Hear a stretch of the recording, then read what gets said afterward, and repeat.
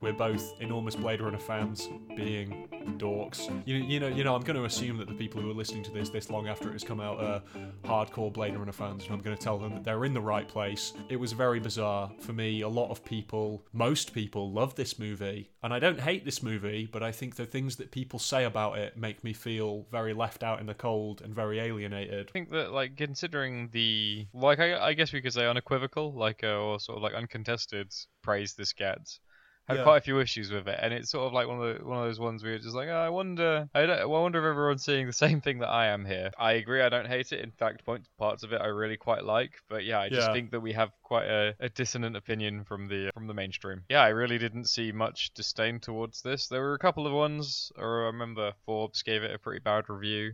Remember the Guardian didn't like it because it hates women. I remember that actually, because Rachel came back as a young woman, and that was sexism. The fact that the AI and the they were rallying against the majority of the female characters being robots is like, well, yeah, but everyone, it's just some bullshit.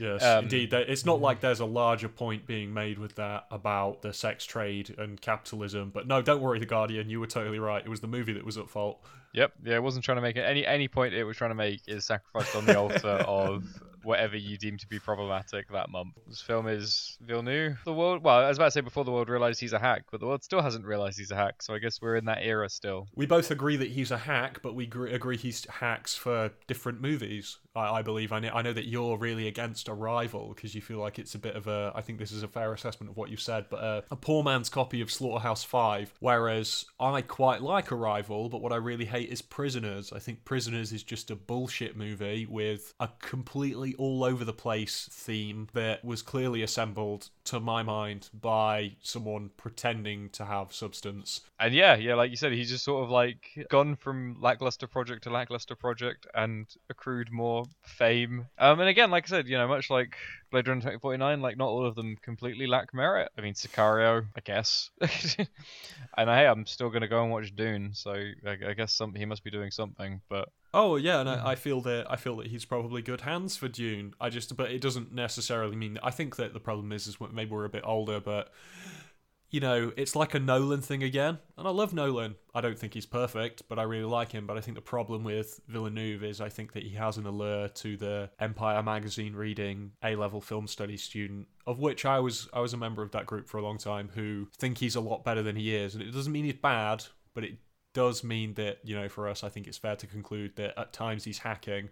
There's nothing wrong with hacking, but it is annoying when people aren't pointing out en masse that, you're a hit and miss guy. Yeah, right? just makes you feel a little crazy when everyone's marching to the drum beat, right? Blade Runner 2049, a sequel to acclaimed Blade Runner. I mean, I think obviously didn't do that well in its time, but has long since outlasted its critics at this point. Mantle taken up again. This is one series that Harrison Ford actually doesn't mind being in, unlike Star Wars. In fact, he's even willing to do a third one. But the fact that not only does Ford want to be in it again, but he's happy to be in it a third time. The thing about Blade Runner 2049 is it made me think that not only did I have a different opinion to everyone on 2049, including Harrison Ford, but I think I have a different opinion. It made me feel like I had a different opinion to Blade Runner than everyone, even though we'd be having the same conversation that everyone else is supposedly having.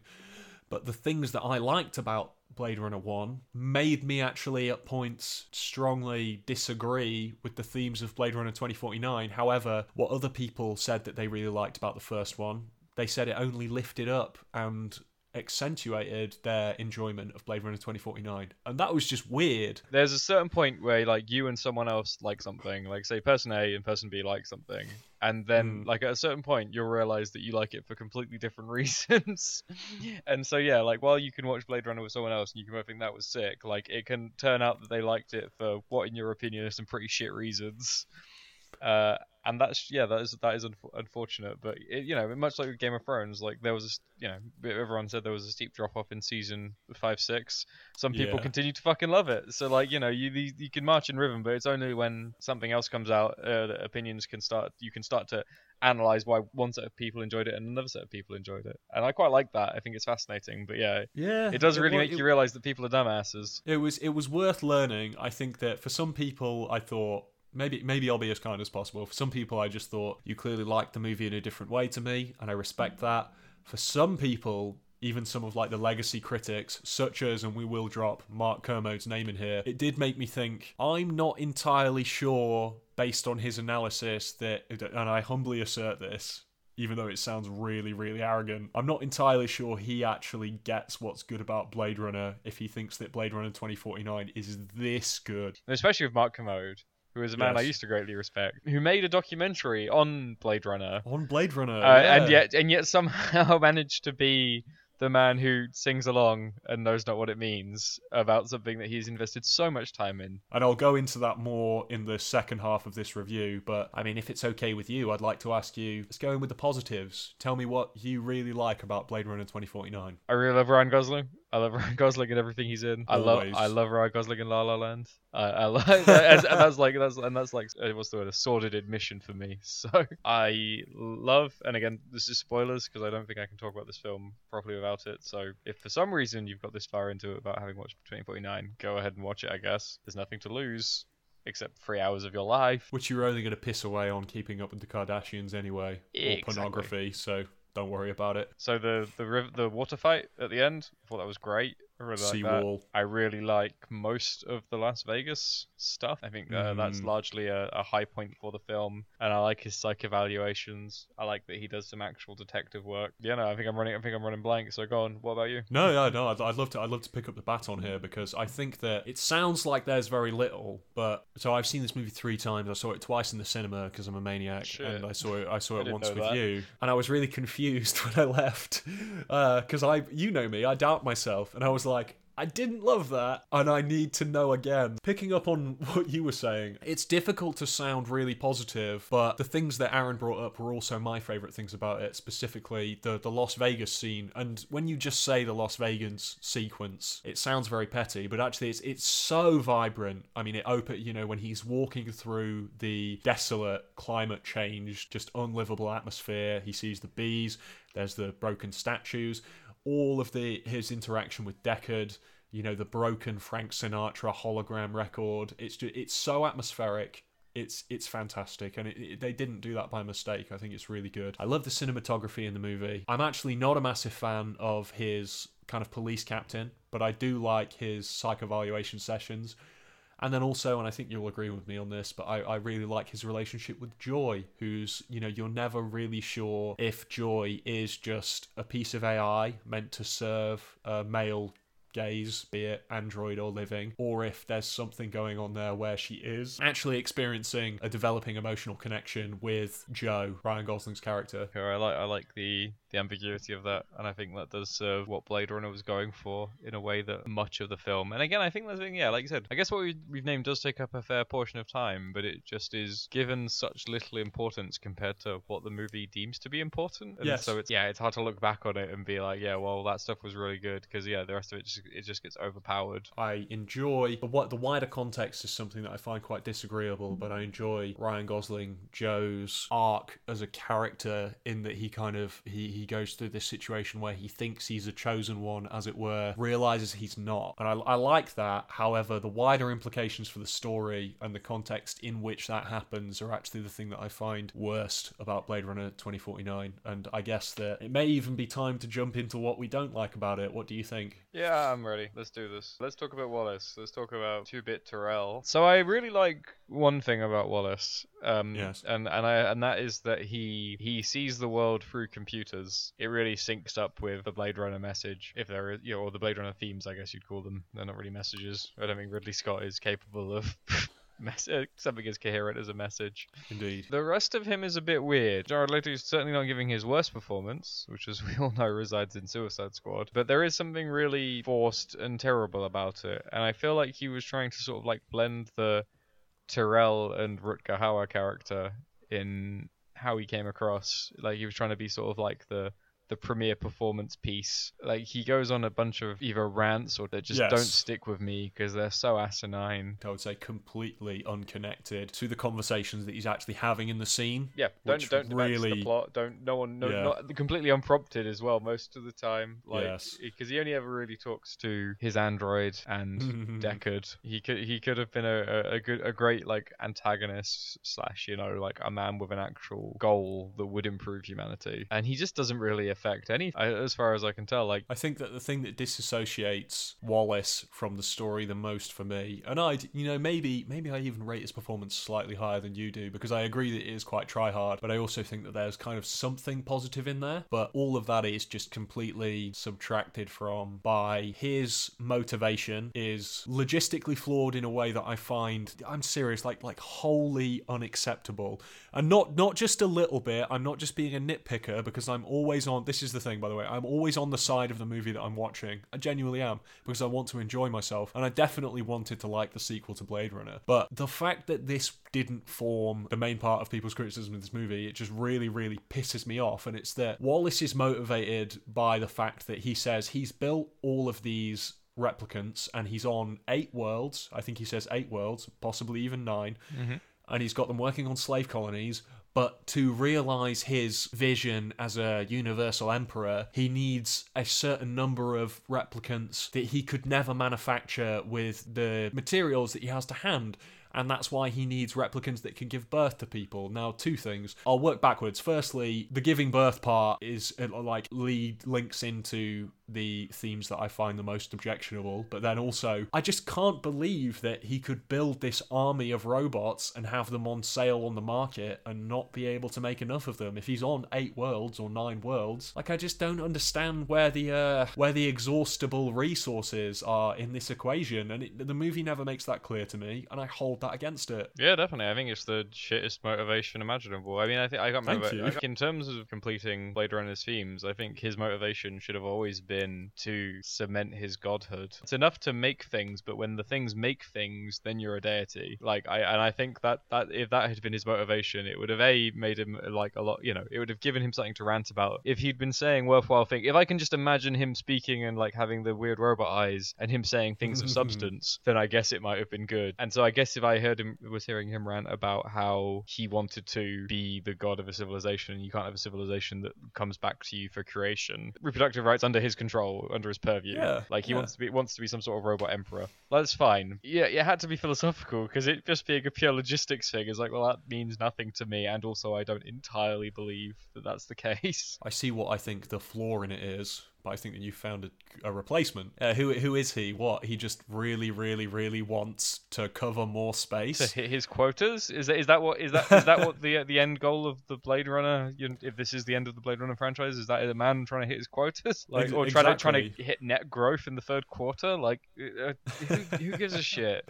when he already controls the weather, and he more controls planets the weather than any man. Indeed, and I think that Blade Runner 1, whatever people think about it, and I love it, but I'm really compelled by some of the latter day criticism of Blade Runner 1. I find it quite enriching. But what's great to me about that movie, and I think to you as well, it's a very small story with very large implications. It's a detective tracking someone down story, but the actual ripples of the pebble that is Roy Batty are just endless. Yep. They're just endless. It's fantastic. Whereas this seems to, it almost ripples in reverse. It makes the world feel, it's a broader story that makes the world feel by margins smaller. Blade Runner 1, because not only is it the implications for the world, but just the way you subtly learn things about the world, the way that San Angeles, or whatever it's called, has the sort of the weird proto-Hungarian language being spoken on the streets. I love that. Clearly the Soviet Union and some sort of Japanese hegemony exists in the world. There's so many tasty little glimpses of what might be or what is, but it doesn't matter, because like you said, it's a very small story, but it allows you to endlessly think about it. From the moment I first watched that film, from the moment I saw characters like Gaff and Roy Batty, and even Terrell, who by comparison are minor and slightly pathetic, they were so fascinating and real to me that I wanted more stories about them, and this was another story about their world, and it just was resoundingly disappointing. I really like the go to the moon colony aspect of it, because you could only go to the moon colony if you were by the standard of the characters in Blade Runner, genetically perfect. And that's why, Terrell wasn't on the moon colony, because he has his glasses, he's got giant glasses, he's got fucked up vision. And so he creates these machines, but not even in his own image. They're kind of an idealized version of man or humankind, better than him. And that's what he wants it to be. But then, it comes crashing down. The light that burns twice as bright shines for half as long, as he says. And just, an amazing confluence of very basic plot points and wider theme and I think that that's missing from Blade Runner 2049. Massively, yeah, and I think Terrell, for all his lack of prevaricating compared to Wallace, is infinitely more engaging. Partly because of his vulnerability, and again they have the eye thing going on there as well. Like it all comes back to eyes. It works so much better, and I don't really know. I don't think you could have done this film with another Rutger Hauer-esque character. I think it was good to split it up between Ryan Gosling and Wallace, and I guess even maybe slightly Deckard. But yeah, that is always going to elevate that film to me above and beyond what this could ever be. And I think, responding to what you said there, I'll grant Blade Runner 2049 that as a big thumbs up. They made the right decision. Even though I'm not a massive fan of the finished product, I think they made the right decision by not trying to invoke Roy Batty. That's true. It needed to be about something else, but the problem for me is not. The movie opens and he goes to see Dave Bautista. He's an android. He's hunting an android, and before he fucking plugs Dave Bautista, he's just like, you don't know what a miracle is. And I'm like, that's really interesting. What is that? He takes him down. And later, obviously, the whole thing is that, is it Rachel? I think it's Rachel is buried out by the dead tree. Yep. Mm-hmm. But Rachel gave birth, and Rachel was a replicant. And this whole plot thread runs throughout the movie. It's like this better than a virgin birth, actually. It's more kind of like inseminated, but into a almost like fucking jizzing on the soil, and for some reason something grows. The entire kind of replicant population has organized itself around this rebellion where they've decided that their worth is determined, and like now they need to assume their place in society because one of them has given birth, and that's what's miraculous about the replicants, and that's what they need to assume their place in society. And even the police officer, she says, the world is built on a wall. If you say that there's not a wall, then there's chaos. And the implication, I think, and please challenge me if you don't think that's the case, but the implication is that some of these people are machines and the other ones are, childbearing humans. Mm-hmm. And I just find all of this ridiculous, and I'll go into it a lot more, but I want to hear what you have to think about that, because that's the driving force of the movie. Yep. And that's what I disagree with the most. Much like Wallace, it's just sort of like a real misfire on the other, because like I said, we have like I guess you'd call him quote unquote the bad guy's side, but again, yes. like I think her love is more of a bad guy than he is, and her motivation is even more vague and ridiculous in terms of like quote unquote the good guys or the protagonists. Like we have Ryan Gosling, who really just wants to know the truth, and that's fine. Yes. But then as soon as he's introduced to the wider world, it's full of people who don't really make sense, and there's loads of them as well in this. There's even down to the woman, the memory woman. I don't really think she makes sense. I don't think daughter. Yeah. I don't think the orphanage or like the weird workshop orphanage tender guy, he doesn't make sense, and like neither. You know what that felt like to me? I just want to jump this in here. That felt like a laundromat moment to me, and it did when I was in the cinema, and it did the second and third time. It's like the orphan, and they're being like slave driven by some cruel older man, and that's just like a scene, and then it's over, and I was like, okay, why? Yeah, no, I think that's good, and we should definitely coin the phrase a laundromat moment. That is Done. Exactly what it was. Done. It's just some sort of like ridiculous piece of like, aren't labor camps terrible, or isn't child labor terrible? It's like, yes, movie, thank you. Like Indeed. The amount of like weird and horrible stuff that's going on in Blade Runner, and they're like, let's take a moment to focus on the child slavery here. It's like, thank you. People can't breathe the air. yeah, exactly. But I already assume these things are going on. That didn't enrich the world. Like that didn't make me want to know more. I was like, oh look, some child labor. That's actually a really good example of things this movie does really poorly. Because if that was that same thing in Blade Runner, the original, would have been like that strange glimpse when he walks down like the little Chinatown street, all sorts of weird and amazing signs that you've never seen before. And there are weird and amazing signs you've never seen before in this one, but they're just trying to sell you stuff. And there's like one mention of the Soviet Union and like one mention of Panam. The Soviet Union thing was so obscure that in 2 viewings of the movie, I never picked up on it until I queried it with you, and you were like, yeah, that's what's going on there. I was like, oh, interesting. But you're right, the whole world and the whole expanded world felt very pedestrian. Like it just felt like our world again. And that's the thing, Blade Runner didn't two-dimensional. Because it should have been shocking, like it should have been amazing, like because I still get a reaction when I look at Blade Runner 1 and like the surroundings. And the only time I really got that in Blade Runner 2049 was the seawall, and that's like the most sparse shot there is. If the opening title crawl hadn't mentioned mentioned that Wallace had grown, to be a millionaire, billionaire, trillionaire because of climate change, I wouldn't have really noticed, other than maybe in the Vegas scene, the climate change aspects of the movie. And I think that's a weakness for it, because it's like, there's a seawall, okay, I know that we're in the future, there's been some kind of, there were weather-based catastrophes all the time. But, if this was Blade Runner 1, there'd be more, oh, we can't do this because, oh, Joe, what are you doing? You can't go outside because the weather's like this, Oh, obviously you need this special breather when you go outside. But it just felt like Blade Runner 1, it was raining, and then later there was a seawall, and obviously Vegas was completely desolate. Do you know what I mean? Like, it wasn't joined up. Yeah, no, not at all.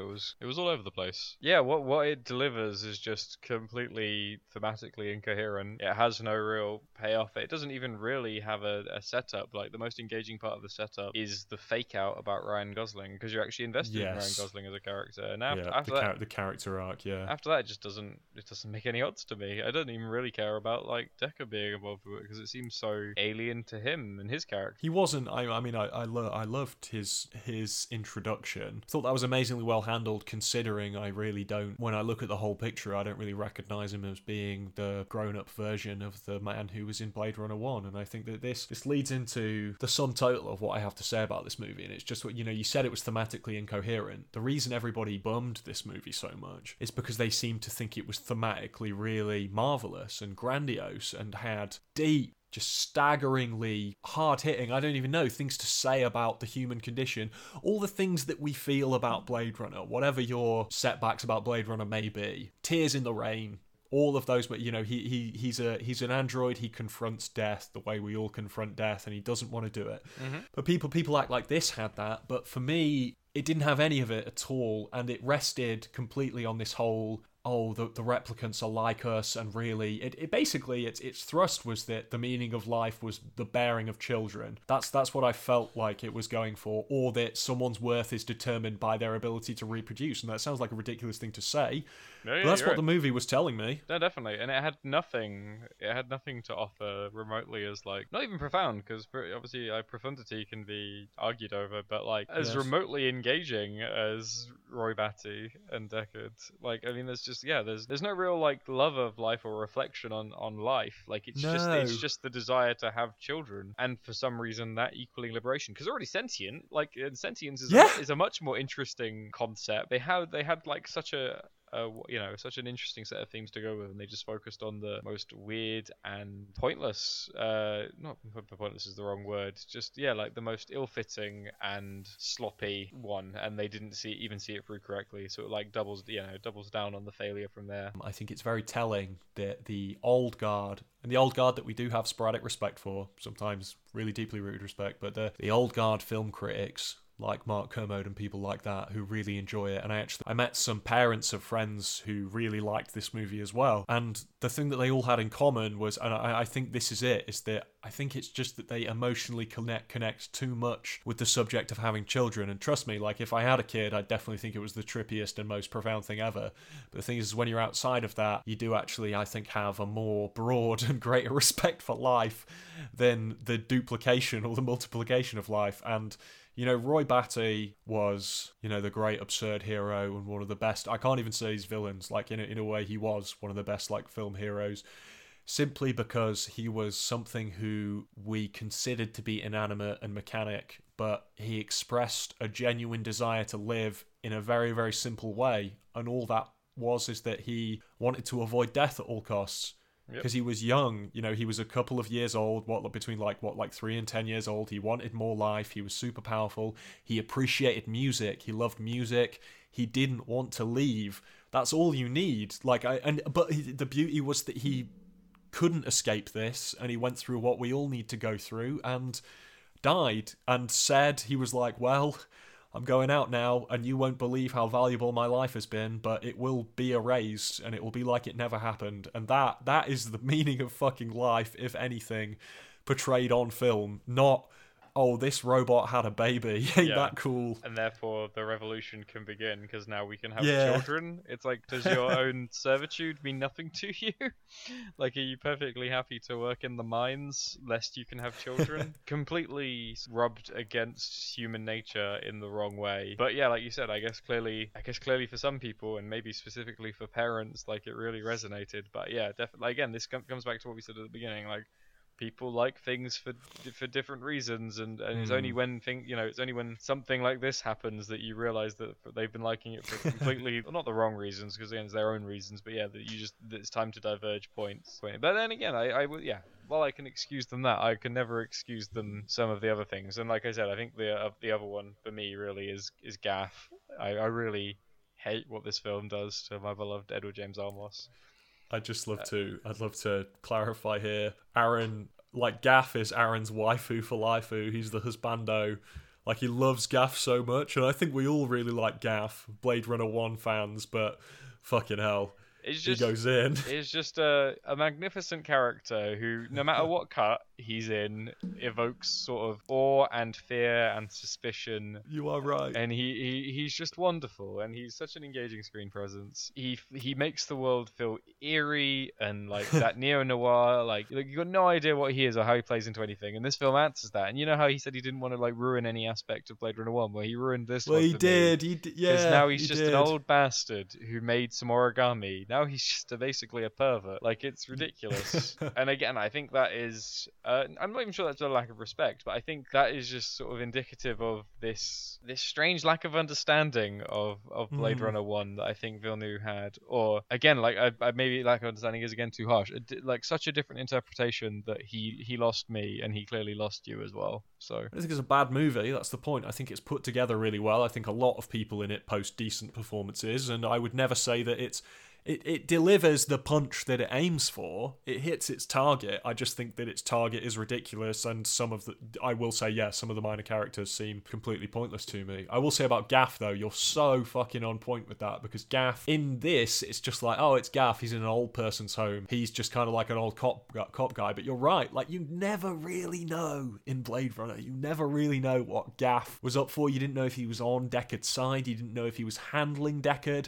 It's too bad she won't live, but then again, who does? He's got the Pegasus in some of the cuts. Like, you're right. He's got everything, and yeah, he might be the key to it all. Yeah, he could just, he's like the weird ass Mark Ruffalo character in Shutter Island. Like, you got no idea what role he's playing in this. There's like, again, like, infinite possibilities. Like, and then trimmed down in a scene to one, which is that he's just an old guy, and that they were partners, and they didn't overly like each other.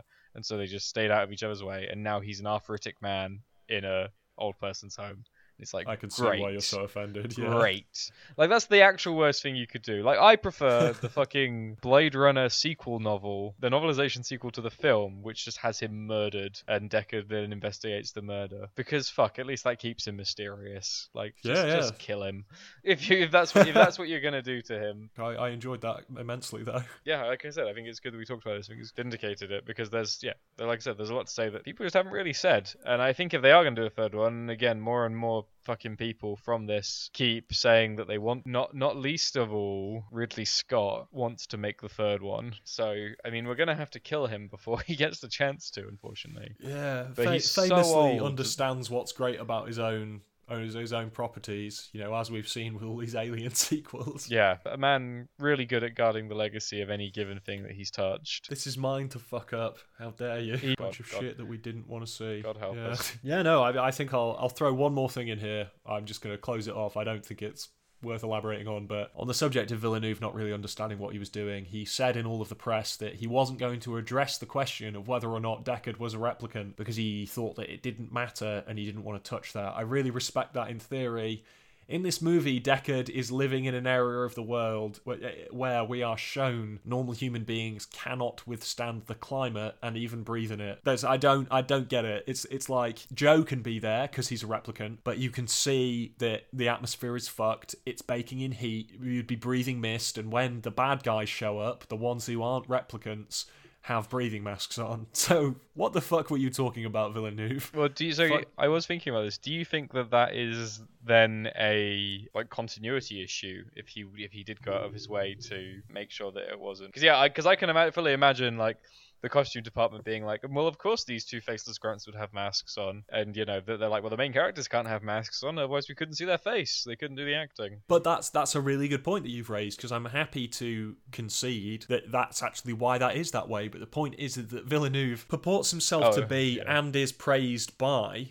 No, because I hadn't thought of that sort of direction on it until you said, but yeah, he purports himself to be and is praised as an auteur who would notice something like that, and he acted as though the movie is deliberately ambiguous on that. But you know, if he'd watched his own movie properly in the edit and really cared as much as I think he said he did, I don't think that would have made it through. No, definitely. There you go. No, yeah. People are like, oh, he's so, you know, everything's so carefully crafted. And I was like, this film's not. Fuck off. This film, like, you know, people claim that like Blade Runner 1 is like meandering. Like this film, like, say what you want about Blade Runner, it never really meanders in terms of like theme or in terms of like its journey. It might meander in terms of like the scene to scene. Fully concede that it's not perfect. So well, we've been checked for traps. We've been wanting to burst that zip for a long time, and I'm glad that it's over. Oh yeah, nice.